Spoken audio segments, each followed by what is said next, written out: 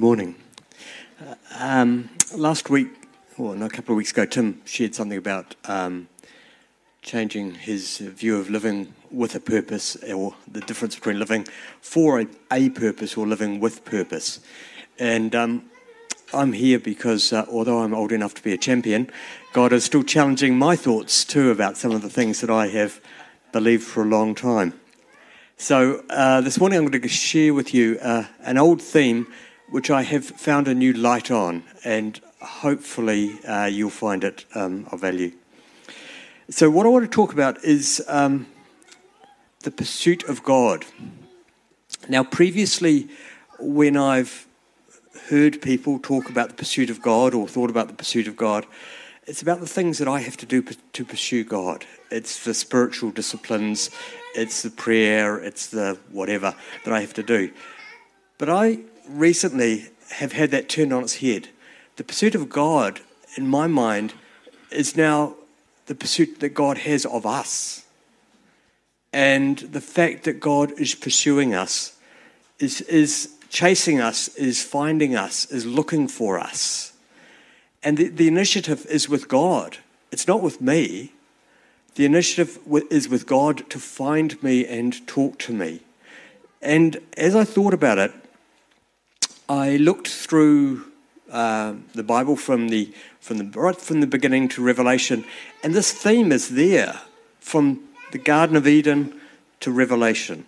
So I'm just going to walk through some of that, and I'm just going to also share about how that has then changed my thought of who I am myself, how it's deepened my understanding of what the cross is about, and it's changed my view of how I view other people. So, the Old Testament is full of people to whom God appeared and spoke to, that God pursued and found. And it starts really in the Garden of Eden, with God coming down to Adam and Eve and walking with them in the cool of the evening, which is a fantastic image. But even after they had eaten of the tree of the knowledge of good and evil, he came down and called to them and said, "Where are you?" And I believe that God is calling to all of us, "Where are you?" all the time. And not just to us who are here, but I think God is calling to everybody, "Where are you?" And if you look in the Old Testament, some people were actually in the temple when God appeared to them and spoke to them. But there were others who were just doing things like doing their day-to-day job, and God turned up and spoke to them. Some people had a explosive encounter with God. There were burning bushes, there were visions in the sky. And other people, it was a quiet, still voice that they heard. And I think the thing is that there is no pattern that we can discern for this, but God pursues us all in the way that is most appropriate for us in his view. And that looks different for each of us. So, this pursuit of God is not like being stalked. It's like goodness and mercy following you every day of your life, as it says in Psalms. It's like those programs on TV where they reunite people who've lost family and don't know where they've come from back to their family. It's like being reunited with a good friend. It's like being a child lost in a crowd finding its parents again. So God is looking for us all the time. And so, as I said, it's clear in Genesis 3 that God appeared in the garden in the evening to talk to Adam and Eve, and they were hiding because they were ashamed, as we all are often ashamed. And God called out, "Come out, where are you?" And God has continued that call through every generation. In Proverbs 9 it says, "Wisdom has built her house, she set up 7 pillars, and she sent out her servants, and she calls from the highest point of the city, let all who are simple come into my house, for those who have no sense," she says, "come, eat my food and drink the wine I've mixed." So the call is not just to those of us who might think we're wise, the call is to everybody. And when it talks about being simple, it usually refers to be morally not so clever in the Old Testament. So God is calling to everybody.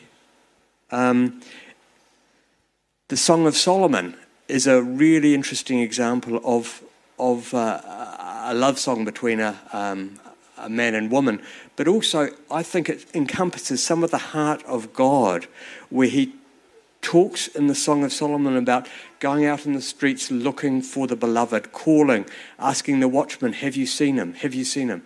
And we are all being pursued like that by a lover, someone who loves us. There's another interesting thing in Hosea, where Hosea was commanded to go and marry a woman. And she was actually a prostitute, a temple prostitute. And she ran back to the temple. And Hosea was commanded to chase after her and redeem her with 15 shekels of silver and bring her back. And the truth is, we have all run away to places that we shouldn't go. And God has redeemed us all. And as we heard from Psalm 139 not so long ago, where can you flee from God? And, Philippa talked about the grave this morning. And it says, even if I descend to Sheol, you are there. So even in those points of grave, of the grave in our life, those points of death, God is calling us to even in those points. And then if we move on to the New Testament, there's plenty of stories about how God is searching for us. And three obvious ones are in Matthew 15, one after the other, about the lost coin. So the woman with 10 silver coins, and she loses one down the back of the sofa or somewhere, and then cleans the house in order to find it. And then there's the sheep who wanders away and gets caught. And then there's the parable of the prodigal son. They are all parables about God's unending search for us. And he will go wherever it takes to find us. And whatever state we're in. So we might be like the lost coin stuck down the back of the sofa, sitting in the dark and the dust, really not doing very much and not even aware of the existence of God. And he still puts his hand down to grab us. We may be like a really stupid sheep, and we have some sheep, so I feel strongly about their stupidity. We might be like a really stupid sheep stuck in a gorse bush of our own making. But he still goes and pulls us out. Or we might be like the prodigal son, wallowing in the pig pen. But he still comes to us, runs to us. The interesting thing about that story is that when he sees his son coming back from the pig pen, he doesn't tell him to go and have a shower first. The first thing he does is embraces him and then put his robe and his ring on him. If it was my son, I might want him to just pause for a minute, have a shower, and then I might embrace him. But God doesn't require us to have the mud of the pig pen off us before he embraces us. So good. He will embrace us no matter where he finds us. Jesus himself lived this out as well. The Samaritan woman, the woman who was socially isolated, marginalised because of her morality, and he went and found her by the well. The tax collector who was a collaborator with the Roman occupiers, he went and found him and had a meal with them. He found Roman centurions, he found a Phoenician woman, he found a man living in a graveyard tormented by demons. Jesus went and found all those people. Those weren't chance encounters. He went and found them and took his face to those people. So, as I reflect on all of this, it challenges my view of myself, it challenges my view of the cross, it challenges my view of other people. The first thing about myself, it is easy to get the idea, certainly in the churches I've been in, that it's all about my effort. The truth is, the initiative is with God. The initiative is with God. I do have to make a response when he calls to me, and there are things to do. But God is driving the show. It's not me. I'm not working hard in order to make this happen. It's God who's driving the show. And God knew before I was born, as it said in the Psalms, that he would, who I was going to be and would seek me out. And I find that amazing that from the beginning of time, God has identified each one of us and has been seeking each one of us. However, that looks different for each of us. The second thing is, I am valuable. I am a gold coin or a silver coin. I am a sheep. I am a son. And I think that's a really important thing to hang on to, that we are valued in the sight of God. Yes. And as I said before, even if I'm sitting in the dark and the dust in the back of a sofa not doing anything, even if I've got tangled up in stupid things like I'm stupid sheep, or even if I've been wallowing in the mud, God is still there, wanting to engage me, wanting to show his face to me, wanting to embrace me, and wanting a response from me. It's also deep into my view of the cross. I think the cross and Jesus' death and resurrection is one of the most significant, or the most significant event in human history, or in all history, probably not just human history. And I think there are many ways of looking at the cross, and I think that we will spend eternity exploring the depth and magnitude of magnificence of the death and the resurrection of Jesus.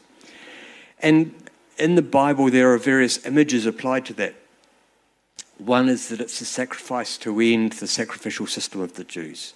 The second is that it's a debt paid, what I call the accounting model. The third is it's a military triumph, and a triumph ascended to heaven with many captives, as it says in Romans 2. Another way of looking at it, it's a way of us moving from slavery into sonship and citizenship in God's family. There's a gardening analogy. It's a way of being grafted into the true vine.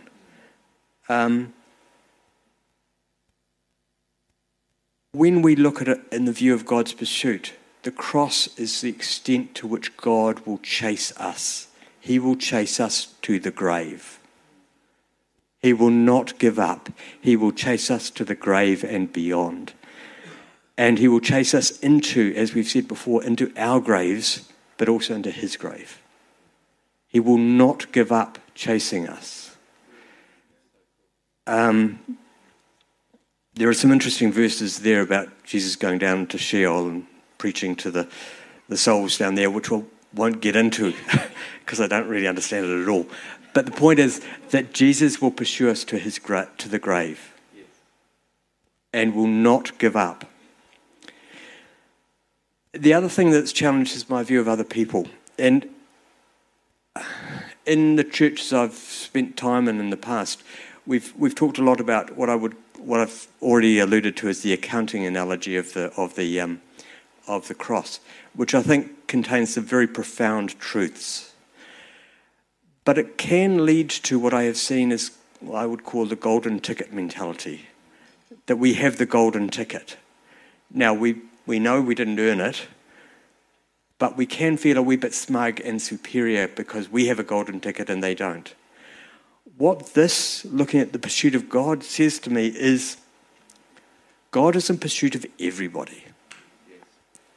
Not just me, not just those of us here, but everybody. God is in pursuit of everybody.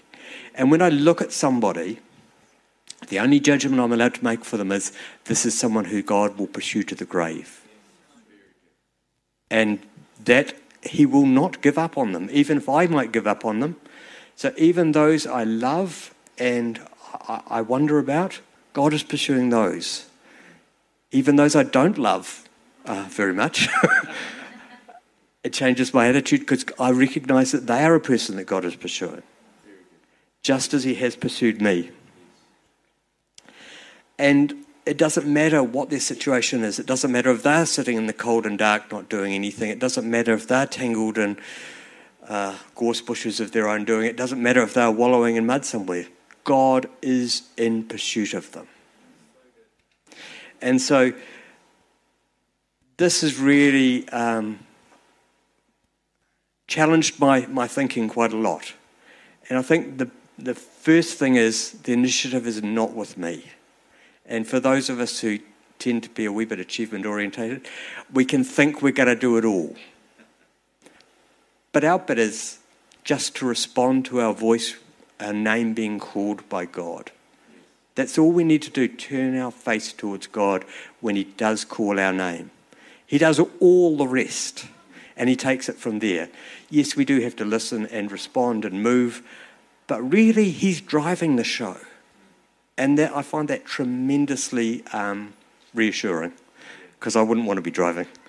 The second thing is that sometimes I do have trouble sensing the presence of God.